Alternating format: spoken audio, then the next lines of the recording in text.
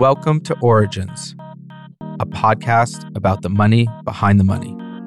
This podcast is created by Notation, a first-check venture capital firm based in Brooklyn, New York.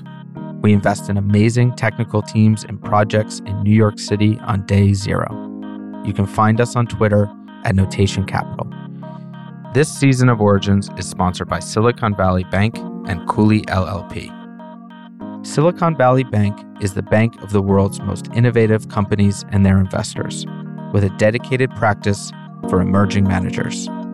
They've been friends and partners to Notation since the beginning. To learn more about SVB's services, visit svb.com. Cooley LLP is the global law firm for tech, life sciences, and other high-growth industries. It's the world's most active venture capital law firm in forming funds and completing investments. We've worked with Cooley since the very beginning. They've helped us form both Notation funds. We recommend them to all the startups that we work with and many of our VC peers as well.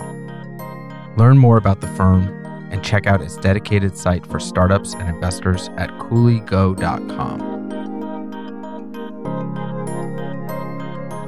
Manu Kumar is the founder of K9 Ventures, one of the first pre-seed focused funds based in Palo Alto, California.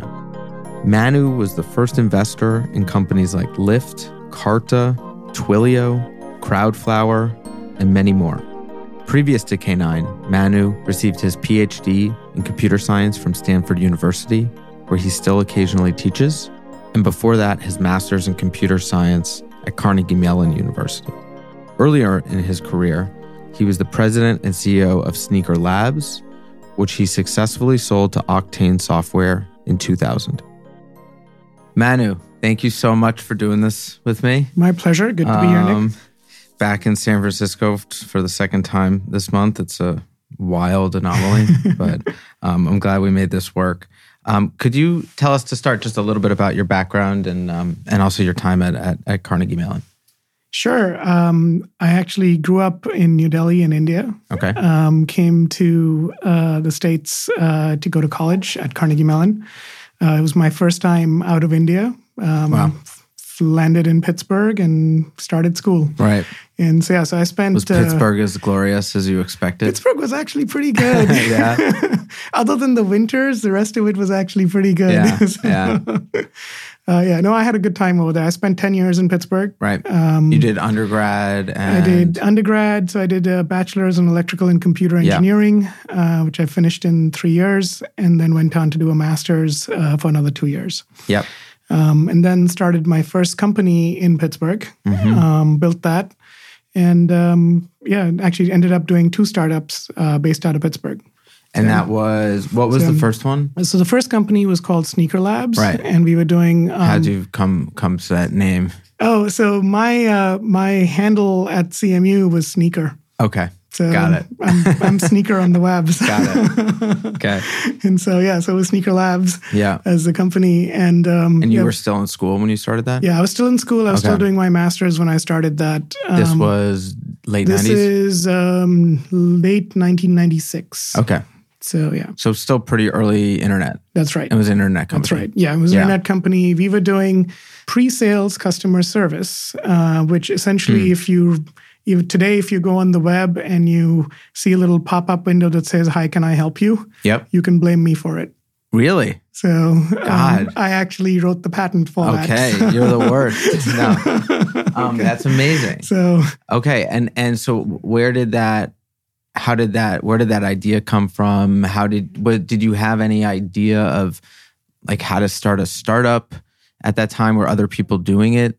No, so it was, so I always knew I would do my own company. It was just a question of when rather than if. Why did you always know that? It was just in me. Like like even in high school, like I actually wrote software and we were selling, we were trying to sell the software in high school. Okay. I just knew that I was going to do my own company at some point. It was just a question of when and what the right idea was. When Java came out in 1995, 96, I ended up building a chat server on the little machine sitting under my desk at CMU. Ended up with about 20,000 people using that on a concurrent basis. Largely in the university? No, like all across the U.S., across the globe. Wow. And that's kind of what sparked me like, okay, there might be a company in this. And that's what got me to actually start a company. We started out doing chat servers early on, but then moved into doing pre-sales customer service and web conferencing. Did you raise capital for that company? I mean, you did, and did you start it with other, I guess, friends or students? No, I started it all by myself. Okay. I actually tried to recruit several of my friends to join me, and I learned a valuable lesson that it's hard to convince friends to come join you. Why? And I think it's easy to become friends with people you work with, but difficult to work with people you are friends with. Yeah. So that was a valuable insight. So I started the company in late '96, and we ended up doing pre-sales customer service, and we grew to about 20 people in Pittsburgh. So, yeah. And did you ever raise capital for the company? Oh, sorry, I forgot to answer that. So for the first 2 years, no, because I actually started when I was on a student visa. And so I had a very short window of time for which I could even stay in the United States. Wow. So I first had to resolve the visa issues. Right. And as soon as I'd resolved the visa issues, then I did raise capital and raised about $1 million in Pittsburgh. And how did you do that? So, who did you go to? Did you have a concept of venture capital at that time? Did not have any concept of venture capital at that time. It was more of just kind of poking around and figuring things out. And in fact, the people I raised capital from were not venture capitalists. They were they were individuals and effectively what we would today call angels. And it was a series of serendipitous things that led me to that, right? So in my attempt to recruit people, I started the Pittsburgh Java Users Group. One of the people who showed up there was a professor. One of his friends was somebody who's a potential investor. So he introduced me, and that's how we got to talking. And they agreed to fund the company. So it was a series of lucky events, is how I would put it. And was that the only capital you raised? That was the only capital we raised. Yes, yeah. Raising capital in Pittsburgh was not easy. Yeah, I can imagine. Yes. And then you ultimately sold the company. Yes. So we grew the company about 20 people, had great product. Fast forward about 4 years to late 99, early 2000. I came out west to go talk to several different companies, about 6 of them, and literally went back with 6 different offers to either invest or acquire the company. Wow. And so we proceeded with 2 of those offers. One of them essentially said, we're sending you a term sheet. You have 3 hours to decide. Wow. If your answer is yes, then we're flying a team out to due diligence. If your answer is no, then we're filing for our IPO next week. Wow. The other one... to compete with you? No. They were already on their way to going public. Got it. Yes, so they were just like, look, if you don't say yes in the next 3 hours, we just don't have the time for going public. Got it. Wow. But we turned that one down, and we decided to get acquired by a company called Octane Software, which is in San Mateo. And literally on the Friday before we were supposed to close this deal on Monday, on the Friday I got a call from their CFO saying, hey, we can't wait till Monday. We need to close this on Friday. And I'm like, what's going on? And he's like, well, we're getting acquired. Oh my God. So my company, Sneaker Labs, got acquired by Octane on Monday. Did you think about walking? I mean, given the fact that you knew nothing about the new acquiring company that you were going to go work for? I think by that time we were too far down the line that walking would not have been a good option. Mm-hmm. And to credit Tim Guleri, who's now a partner at Sierra Ventures, he's phenomenal. He was the person I was talking to at Octane. He was a co-founder of Octane. And to his credit, even though they were getting acquired, they still went through with our acquisition as well. Right. And so we went from being 20 people on Monday to being part of a 200-person private company on Tuesday to being part of an 800-person public company on Wednesday. Wow. So, that's amazing. And that's what brought you out to Silicon Valley? No, I actually stayed in Pittsburgh through that as well. What brought me out here was Stanford. Okay. So once I had done startups for 5 years, been at CMU for 5 years. I felt that I was kind of burnt out at that point. Yeah. And just needed to take some time off. And I decided to go back to school. So I went back to Stanford for school. And what did you do? I did a PhD in computer science. Okay. Wow. Were there a lot of other... I assume you were somewhat unusual in that you were a successful founder before. Like that. Yes. Right. Yeah. I mean, the typical person coming into the PhD program has gone through undergrad degree and they're coming directly into the PhD program. With the idea of, I guess, potentially being an academic. Right. You know? Yeah. And so, so it was very unusual for me to kind of come back to school after having done a couple of companies. But I just kind of, I decided that I'm not the type of person to go hang out on a beach. So I want to go hang out with smart people and I want to learn stuff. And I loved my time at Stanford. Yeah. And I think you teach you teach at Stanford today, correct? I teach when I can. So I teach a course every other year or so if I can get around to it. I teach a course called Human-Computer Interaction in the Real World. And it's mostly around taking engineering, design, and product management and kind of figuring out in the intersection of all of those, how does product actually get made? That's cool. And that's a graduate class? It's open to all. So it's open to like undergrads and grads. But actually, I was supposed to teach it this year, but unfortunately, I just got slammed and couldn't teach it this year. So. That's cool. When did you start angel investing? I noticed on your profile that I think, from what I can tell, you can correct me if I'm wrong, there's a few angel investments in there before you started K9, which we'll get to in a minute. So in fact, in 2000, right after I'd sold my first company, the folks who had invested in my company, they started sending me stuff to look at for diligence, for technical diligence.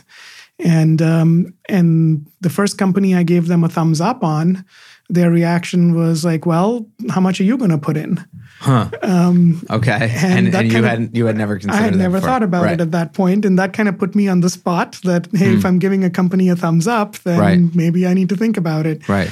So the first one or two investments that I did were very passive, where I was not leading any investment. I was just kind of putting in a small check alongside some other folks. And were those here in San Francisco? Those were actually still in Pittsburgh. Those were still in Pittsburgh, yeah. Like I really got started in terms of investing, I would say, in about 2008, 2009. Okay. And that time, so after I finished my PhD, I decided that I wanted to get into venture. Okay. And out of Stanford. Out of Stanford. Rather than starting another company. That's right. Yeah, okay. Yeah. And you hadn't, so it was just like a couple of those early angel investments, but you... That's right. It wasn't, you weren't, I did not consider myself to be an investor or an angel at that point. Right. Yeah. So that transition for me happened probably in 2009. So why is that? I'm curious because you've done a few angel investments. You're interested in investing.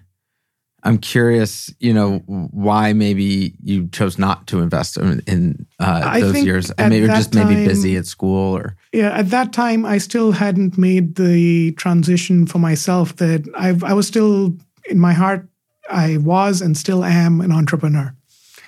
And so it kind of took me a while to kind of be like, oh, I can be an entrepreneur and be an investor at the same time.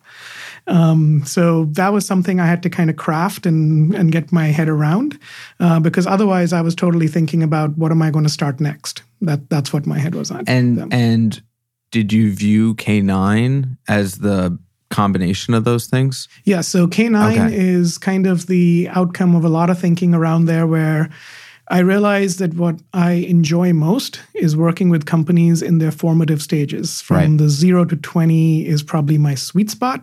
But I will stay with companies even as they grow.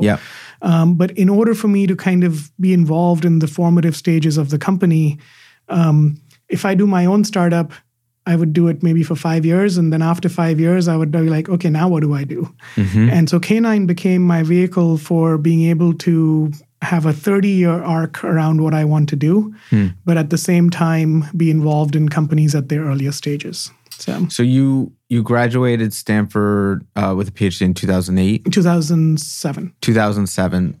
I guess you have now mentally committed to starting K9. Where did you actually start? So the first call I made was actually to the same people who had funded my previous companies. Okay. Yeah, that makes sense. And I told them I want to start a venture fund. Yep. And they told me, if you want to start another company, we will give you a blank check. But how do we know you have what it takes to be an investor? Right. And they told me, why don't you go and work at a venture fund for a couple of years? Is that something you considered? So I took that advice very seriously. And in 2008, I went up and down Sand Hill Road and talked to about kind of like the top 15 firms about potentially joining those firms. I realized a couple of things during that process, which is that if I were to go and join a firm in 2008 on Sand Hill, I would not get to do the type of investing I wanted to do. Right. Just because they were investing $3 to $4 million in a Series A round, much later stage company. That's not the type of investing I wanted to do. Like, I want to be like, there's 2 founders and maybe a dog. Yeah. Okay. And that's the stage at which I want to get involved with the company. Were any of them open to that? I mean, because obviously you fast forward 10 years and all those firms now are investing all over the place. None of the Sand Hill firms were open to that in 2007, 2008. I think the ones that I kind of hold up in high regard as kind of the folks who kind of paved the way for me would be Josh Koppelman at First Round, Mike Maples at Floodgate, Michael Deering at Harrison Metal. Like these are and Steve Anderson at Baseline, right? Yep. I mean, so these are the folks that I kind of like look up to in terms of like they kind of set the stage for me to even think about that, oh, I can actually go off and start a fund, and especially do it as a solo GP. Right.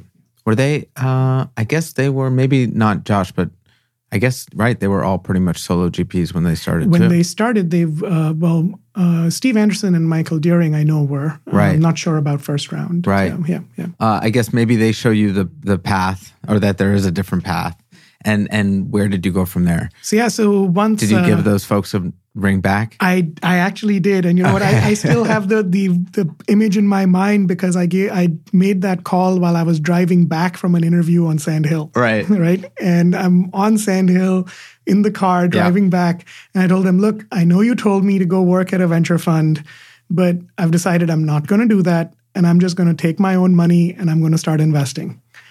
And when I said that, then they're like, well, then we're in. That's awesome. So that's how the first fund came about, where just I said, yes, I'm doing it. And then some of the folks jumped in on top of that. And it was mostly individuals? It was all high net worth individuals. Yep. Yes, that's right. And how big was the first fund? First fund was $6.25 million. Okay. So, but actually when the initial closing was at $3 million. Right. There was a second closing that got to $6.25, but initially just started with $3 million. And how did you think about the strategy for that first fund? The strategy was I want to focus on technical founders. That remains like a key pillar of my strategy. And I did not want to take a sector-based approach. I wanted to actually think about what form does something new happen in. And it can happen in either new technology, which is the most common form of something new, or a new market. That's the second most common form of something new. The third most common form of something new is a new business model, but that's extremely rare. So I decided I wanted to focus on new technology, new market, only on companies that have direct revenue. They're building something, I give it to you, you pay me. So direct revenue. And does that still remain the case today? All of those, all of these criteria still apply even till today. And and then because I initially why the direct revenue piece? I'm curious about that. One, I have when I look at the 2-person company that thinks they're going to actually build a massive business based on advertising. Like, I have nothing to go on to know that, yes, these 2 people are actually going to be able to build the next Facebook or the next Twitter or something like that, right? And that's not my DNA. My DNA is more hardcore technology. So I will take bets on technology over predicting that, yes, something will work. Right. So could you talk about some of those early days and maybe some of the teams you worked with and how you found them and worked with them? A lot of the initial investments were essentially coming out of my network at Stanford and Carnegie Mellon. So I was essentially talking to folks who had done their PhDs at Stanford or graduated from Stanford and talking to them about who was starting companies and trying to convince them to take my money. Right? Which I imagine was probably a little easier then than it is today, just because there were probably so few firms doing what you were doing. It was a lot easier then than it is today, because first, the check size was a lot smaller. Yep. So it's a lot easier to write a 25, 50K check as opposed to doing $500,000 and leading the round, right? And is that what you were doing in the early days? So yeah, so in the early days, I started out with like a 50K check at initial and then moved up to a 100K check after that. Yeah. Yep. Yeah. And so one of the first companies I invested in was with Lucas and Chris at Crowdflower, which is now called Figure 8. That company is still going strong. Mm-hmm. My second investment ever was Twilio, which was very That'll lucky. Work. Yeah, very lucky. Amazing. And I just happened to end up sitting next to Evan at a dinner event, and my previous company was doing web conferencing and audio conferencing. Right. So I knew what a pain it was for me to find $500,000 to go buy this box in order to scale up my audio conferencing capacity. And I'm sitting next to Evan, and he's like, yeah, you don't need to do that anymore. I'm like, that is amazing, right? Wow. Because they had figured out how to do it all on AWS and do it in the cloud. So you got it immediately. So I was sold just right there. Right. But then, and it took a while for us to kind of connect a few times. And then I ultimately ended up participating in Twilio's round. Did you have any view on portfolio construction at the time and how to manage a portfolio of companies? Or it was more just, hey, I'm going to get into market and find the smartest people and try to back them and just get into these rounds? So I actually took an approach that I would say was very different than most angels, that where I went and spoke to several LPs before I started investing. And I asked them, what do you look for in the funds that you invest in? And I would literally walk into the room and I would tell them, look, I'm not here to ask you for money because I know I'm not ready for it. Right. But I want you to tell me what you look for so that I can build towards it. And what types of LPs were they? These were institutional LPs, like family offices, and going in and talking to them about raising capital. And this was maybe around the time you raised your first fund, and you're saying, hey, what do I need to do over the next couple of years for this to be a real conversation? And I got some really good tidbits out of doing that. Like one was several LPs told me that they don't give you credit for investing your own capital.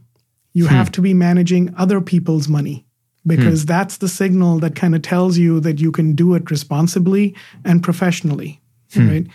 That was a key insight for me, because it basically told me, okay, so just taking my own money and going and investing that in random companies, that's not going to help me raise a fund in the future. And so I took a very concerted approach towards, I want to bring in other people even into the first fund so that I'm managing other people's money.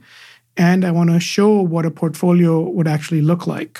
And I also, again, in terms of portfolio construction, I did the research to figure out that you need a certain number of companies in the portfolio in order for you to get the right statistics in the portfolio, right? That a portfolio of 10 companies is probably too small, and a portfolio of 30 companies in a fund is probably too big for a single person to handle. And so I kind of decided that my magic number is between 15 to 20 companies per fund.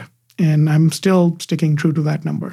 So I'm curious, as you began to start managing other people's money outside of your own, how you think that maybe affected some of the investments that you were making, if at all, or maybe what you learned from that in the early days. I don't think it actually changed the types of companies I would be investing in. I think some of the impact of it was more around just kind of the tracking, the back office, and the accounting, and a lot of that type of stuff was like I had to produce a quarterly report. Now I had to go do the work for that. And in fact, at that time, the fund is too small for me to go hire somebody to do it, so I was doing it all myself. Like the accounting too? Yeah, the accounting and the back office and producing the capital account statements and everything. So Wow. And that was a great learning experience. I know I know the LPA pretty closely as a result of it, and I understand some of the back office stuff much better as a result of it. So fast forward a couple years, how long did it take you between that first kind of friends and family fund to, I guess, K9 2? Yeah. So K9 1 was started in April 2009 and ran through till 2012. So it was a 3-year cycle. Yep. The second fund I started in 2012. And that one was a $40 million fund and institutionally backed. Yep. And did you go to a lot of those same people that you were having conversations around what you needed to do to... Exactly. Yeah. Right. Okay. Yeah. I mean, so 100% of my fund... Did they all say yes? No. Okay. They did not. And you were like, I did all the things that you said I was to do. No, 100% of the Fund 1 LPs are in Fund 2 and in Fund 3. But for Fund 2, I had to go knock on a lot of doors and talk to a lot of people. It was not an easy fundraise. It probably took me almost about 12 to 18 months in order to raise the $40 million fund. What were the main sticking points for some of those folks? I think a lot of this, one category of sticking points was it's a solo GP fund. Yep. Right. And I reasonably quickly figured out that I needed to ask that question up front, that are you going to invest in a solo GP fund? Because just explain to us a little bit why you think it is that LPs have so much trouble investing in solo GP funds, especially given some of the things that you just mentioned around, Mike Maples and Steve Anderson and Michael Deering and all these folks that, are kind of legendary seed investors now and started as solo GPs. Well, I think they paved the way for me to be able to do it. So if they hadn't done it, it would be even harder for me to kind of do this. But I think most LPs they're looking for a team. They want checks and balances within the team so that you're not like just randomly going off and investing in something, that at least you have a partnership that can help you decide whether it's the right investment to do or not. But my counter argument to LPs was that most partnerships are dysfunctional. Most of them, not most of them, but a lot of them end up having a lot of quid pro quo where I get to do my deal, you get to do your deal. Right. And so, and then it also comes with the risk of like partnership dynamics, right? And so my go-to line with all the LPs was, hey, the risk of me getting hit by a bus is less than the risk of me having a blow up with a potential partner. Right. So just statistically speaking, that's that's right. That would did you make consider sense. partners? I mean, did you at some point, you're getting all this feedback from folks saying you really should build a team? Did you? Yeah, I did consider partners, but again, like some of the early LP feedback I got even in Fund 1, during Fund 1 was that you don't get credit for just coming together as partners yesterday. Right. You have to have known the people and worked with them for a long, long time. And so I figured the only way that I can actually find somebody to partner with is by co-investing with them and getting to know people. So during Fund 1, I was fairly open to the prospect that in Fund 2, I may end up adding a partner. But by the time I got around to Fund 2, I'm like, this is working. I am comfortable with how it's working, and I don't want to take the risk of it blowing up. So it can be kind of, I would imagine it can be kind of lonely as a solo GP sometimes. Are there ways in which you can address that? Yeah. Without necessarily having a partner? Like, are there other people that you feel like good days and bad days you can kind of go to as a solo GP? It can definitely get lonely. That's part of the reason why in my office, it's not just me. I actually have my portfolio companies. Some of my portfolio companies are in the same space. But a lot of the reason behind that is otherwise it would just be me in an office. That would be incredibly lonely. Right. But also that when you think about like working with people on a deal by deal basis. Right. So like if I'm looking at a company in a particular space, I'm typically going to reach out to other people whose opinion I respect in that space. Yep. And so I'm still getting feedback from others on every deal that I'm looking at. But I'm making the final call on whether like, should I do this investment or not? So you were an early investor. I want to talk about Fund 2 a little bit more, but you were an early investor in some amazing companies, Twilio, Carta, Lyft. I mean, some incredible companies. Congrats. Thank you. On the flip side, I'm just curious, as you were investing Fund One, and maybe before you knew just how big those companies were going to be, like what were some of the key lessons that you learned as you were in the early years of K9 as an investor? Because I'm sure you made maybe a mistake or two. Oh, yes. Made plenty of mistakes. All right, good. Made plenty of mistakes. And in fact, my miss list is as impressive as my well, probably more impressive than my win list. But I mean, one of the key lessons that I learned was if you kind of pick people on the spectrum of like hardcore engineers, incredible salespeople, and incredible designers, so kind of that triangle, right? That you typically don't want people who are on the vertices of that triangle. You want people who are a little bit closer to the middle of that triangle, at least for as a founding team. Yep. Right. And if anything, I would bias a little bit closer to the engineering side, because you can take great engineers and you can build stuff around them. So part of my thesis is that I invest in technical founders. That's the part of the thesis. So yeah. So now you're managing a $40 million fund, solo GP.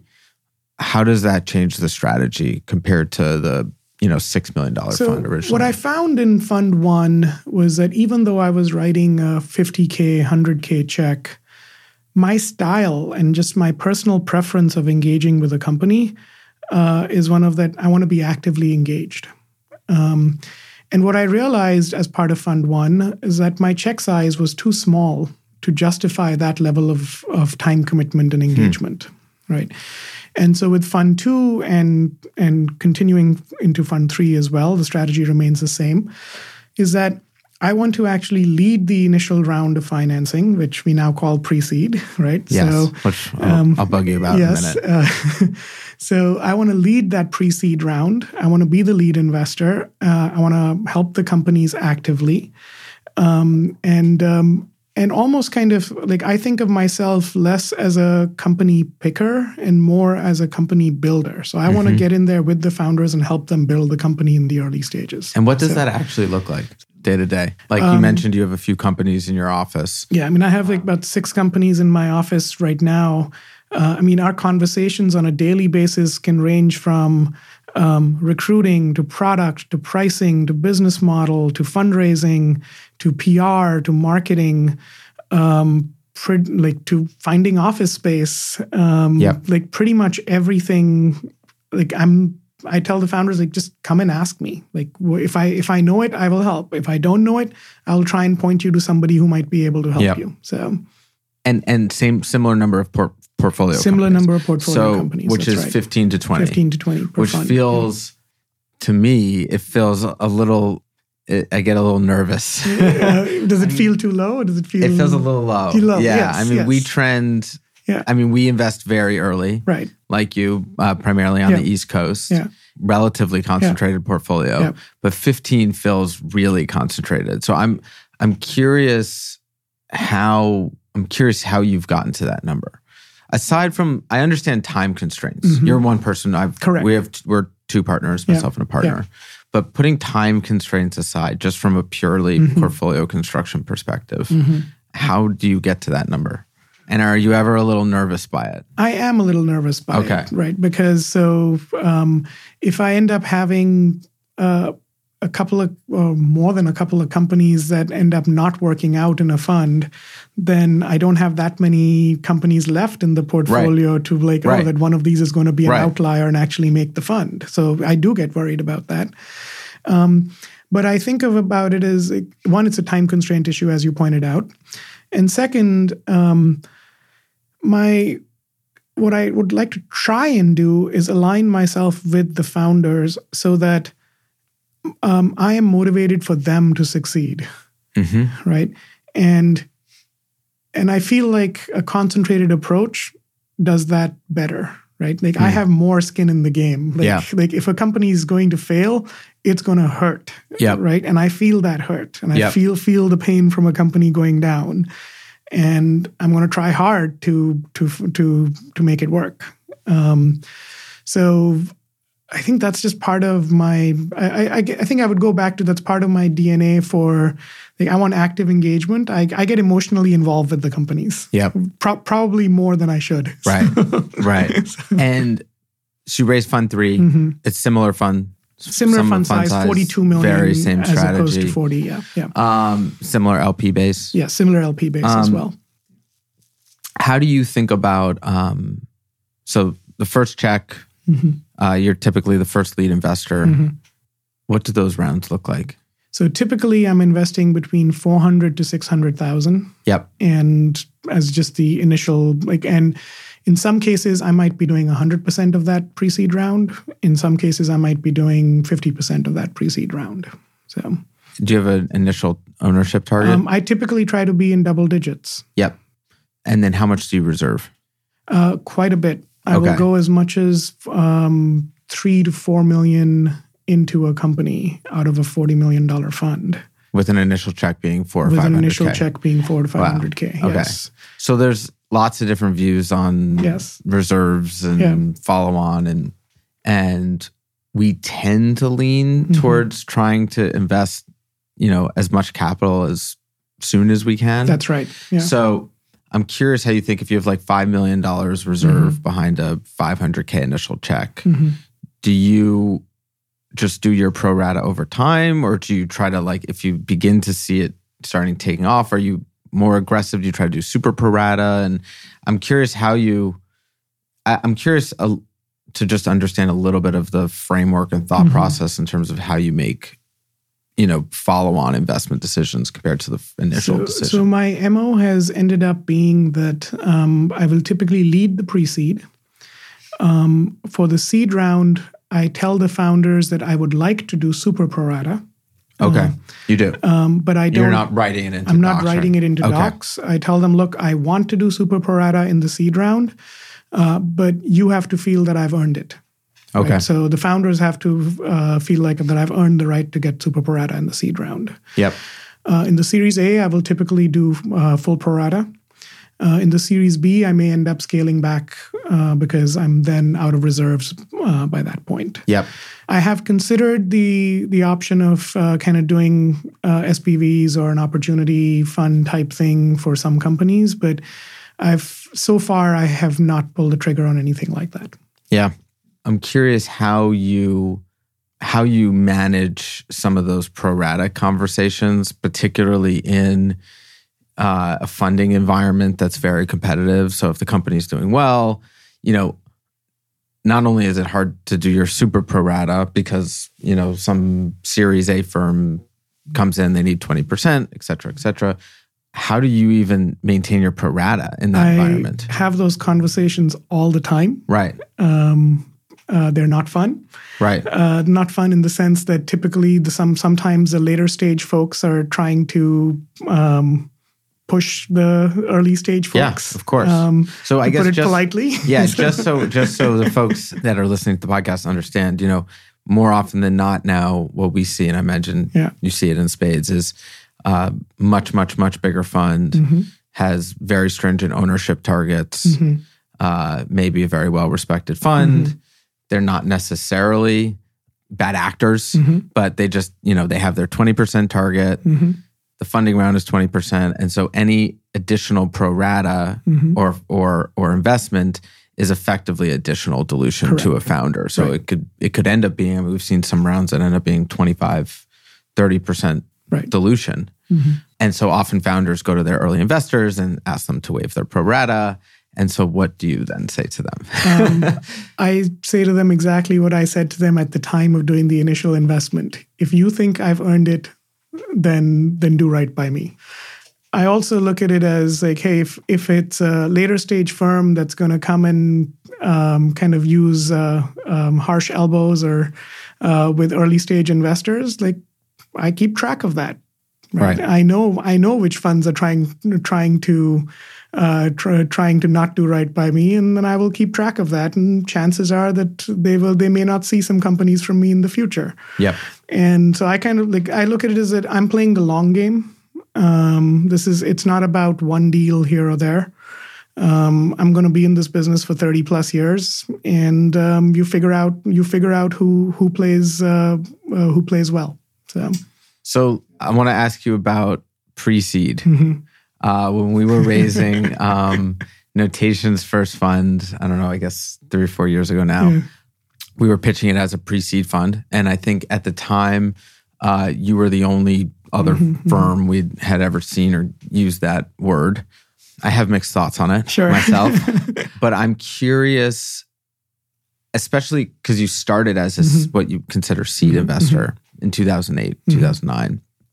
I'm curious just literally what that word kind of means to you, why you started using it, and maybe digging into how you think about K9, particularly as a branded pre-seed firm today.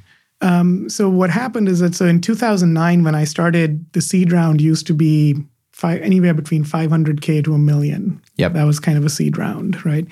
And somewhere around 2013 is when I started noticing that the seed rounds are getting bigger. And so, in fact, at my LP meeting in 2013 was the first time I actually put in, I'm now a pre-seed fund. And a lot of my LPs were also asking, what does that mean? Because we invested in a seed fund, and now you're telling us you're a pre-seed fund. Right. And I had to tell them, well, look, nothing has changed with what I'm doing. What I'm doing is remaining exactly the same. What has changed is that the environment around me has changed, where the seed round has become much bigger.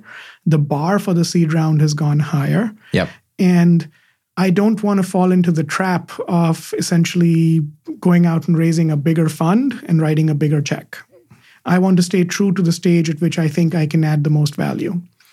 And so for doing that, I had to essentially say, look, I'm not doing seed rounds anymore. I'm doing something that's even before the seed round. And so I'm just going to call it pre-seed. Yep.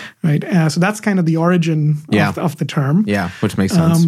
And similarly, why we started Notation. Yes. And so today the seed round is even bigger. It's almost now $2 to $3 million for a seed round. We see $5 million seed round. I'm sure you see out of YC $7 million seed rounds. Yeah. And that just doesn't make any sense. So, and a lot of the people who started their funds as seed funds, they don't want to call themselves Series A funds anymore. Yeah. And so they're still keeping the seed moniker.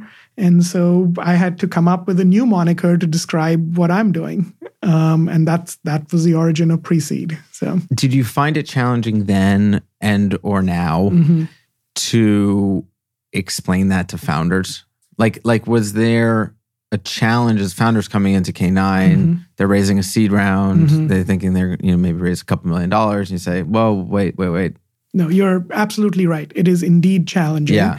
And in fact, I would say between 2015 to 17 was incredibly challenging in that regard. Yeah. Because founders would come in, and most of what founders see in terms of funding announcements are, oh, this company raised a $3 million seed round, or this company raised a $2 million seed round. And so the perception is that's the first round of funding. Yeah. Well, the thing is that nobody really announces their pre-seed round. It's uninteresting. Or their angel round. Or anything like that. So none of that actually gets any airtime. So a lot of founders would walk in and basically think that they're going to raise $2 million right off the bat. And then I would have to sit there and basically tell them, look, I don't think you're ready to raise $2 million right now. And you need to go build a team, and you need to build at least a prototype or a product. And then you'll be ready to go out and raise $2 million. And what do you need to build the team and the product? And typically that ends up being between $500,000 to $1 million. And so there is that education process that needs to happen. But I think it's gotten better in the last year and a half, where now I've actually started, you guys helped by saying you're a pre-seed fund. Thank you. happy to make it a little easier for you. I was pleased to see that there are now lots of other funds that identify as pre-seed funds as well. So, yeah. Well, thank you for leading the way. You showed us the way. And I do find that, I think you're right. I think particularly in the last year, we have to do much, much less education. Right. Correct. I think it's finally filtered out into the founders ecosystem. And more often than not, now we have founders coming in saying, I'm raising $1 million pre-seed or $7 million. Do you see the same thing out here? I see the same thing happening now. And in fact, the other thing that I see happening is typically when they do the announcement for their seed round, they're now clubbing the pre-seed and the seed together. Yes. Right? So the public perception is that the round size is even bigger. For sure. For sure. Yeah, they'll be announcing Series Bs now that are $150 million across all the capital that they raised. I'm curious how you think about the market today. Mm-hmm. So one of the things we were talking about before we started the podcast was commercial rents in Palo Alto are the highest in the world, or the U.S. I think at least in the U.S. is what I've heard. Yeah, and tons of small firms, pre-seed firms, seed firms, big firms that are doing pre-seed checks. I mean, and it's a competitive environment, right? In almost every regard, for talent, for capital. How do you think about competing in the same way today as you did when you were first starting out, when there was 5 seed firms? I think there's way like you and I can sit here and talk about like how there's so much capital coming into the ecosystem. You look at all the macro trends and there's like hundreds of billions of dollars coming into venture. None of that makes the process of fundraising any easier for a startup. It's true. Right. And for any company that's trying to raise capital, it is still a difficult process, and it takes a lot of effort for them in most cases. Right. So I want to kind of acknowledge that first before even 100%. Talking about like how there's so much competition amongst VCs 100%. And all of that type of stuff. The other part of my thesis is that I have actively decided to wipe out any fear of missing out. How do you do that?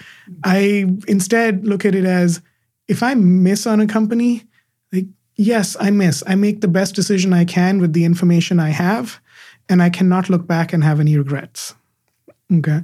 And instead, if I do invest in a company... But how do you actually do that? Like, I totally understand. I totally understand what you're saying. And in my head, I try to say the same thing to myself, but... Do you actually, like, how have you figured out how to actually feel that? I am trying to rationalize it to myself. Okay. So you're not 100% feeling that inside. Yes. Okay. So got it. I have to actively work on convincing myself for that. But what the flip of it is, once I invest in a company, I have to try my damnedest to make sure that company becomes successful. Right. So that's kind of how I'm thinking about it. Yep. And when I think about competition, so for example, I don't do exploding term sheets, right? And I feel that anybody who's writing an exploding term sheet is effectively sending the wrong message to founders, right? Is that common in the market here? It's very common. Is that right? Yes, it's very common, especially I feel like less so in the East Coast. At the seed or Series A, Series B stages. An exploding term sheet, meaning here's a term sheet you have to sign by what? The end Here's of the day? A term sheet you have till 5 p.m. on Friday in order to sign, right? And that's common. Today's Thursday, right? So if you do find out the founders going around town, I've got a term sheet from K9, you still honor it? I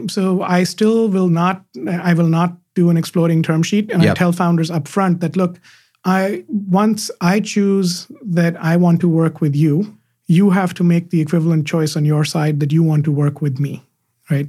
You can take as long as you want to kind of figure out that decision within a reasonable time period. Like, of course, like if you're going to take 3 months, that's probably too late. But we're talking weeks and stuff over here. Yeah.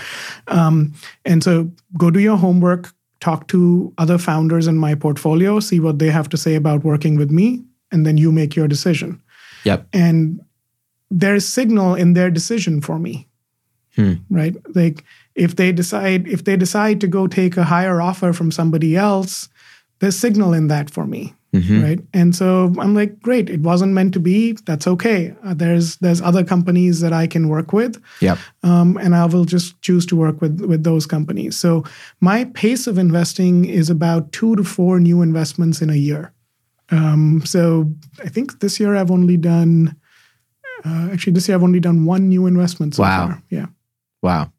Okay, so that's a stark contrast to what you see to many other firms in the market, which are doing, they have 5-10 partners, they're doing 20 deals. This has implications even like if you take it up to the level of LPs, there's implications over there as well, right? So I raise my funds on a 5-year investing period. Yep. Right. So the median right now is probably around 2 to 3 years. Yep. Right. So I'm doing a 5-year fund. I've told all my LPs up front that, look, I'm going to invest at a very measured pace, and they have to be comfortable with that. Right. So are they? They are I have never gotten, and none of my LPs, at least so far, none of them have pushed me on on deal pace. Okay. And I proactively tell them what's on my mind in terms of deal pace, how I'm thinking about it. And I also tell them that, look, in case there's a downturn in the market, chances are my deal pace will go up. Yep. Right. And so my capital calls will probably come a lot faster in case there's a correction. That's interesting.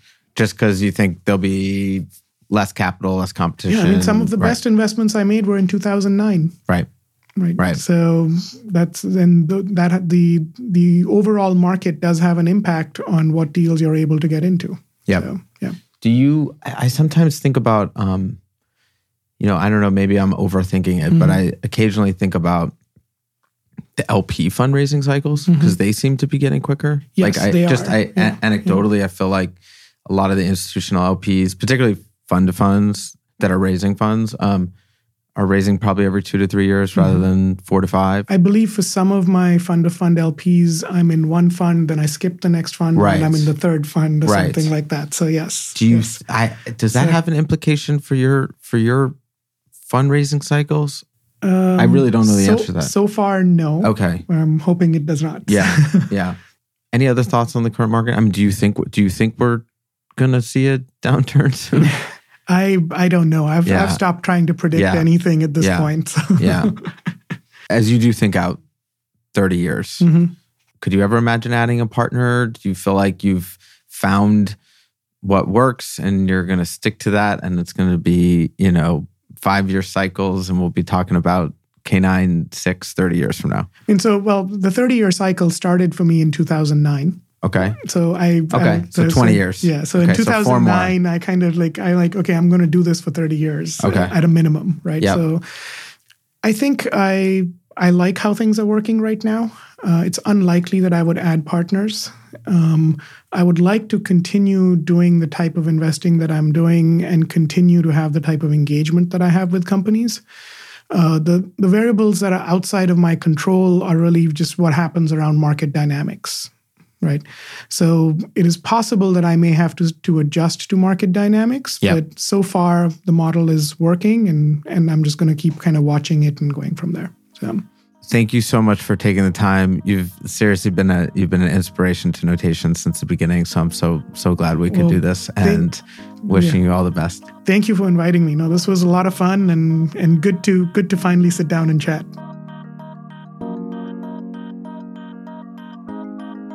This podcast was created by Nick Churls and Alex Lines, partners at Notation Capital.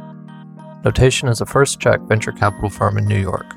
We work with technical founding teams in the trenches from day zero. You can find us on Twitter at Notation Capital. Thanks to Cooley for sponsoring this episode. Cooley LLP is the global law firm for tech, life sciences, and other high-growth industries. It is the world's most active venture capital law firm in forming funds and completing investments.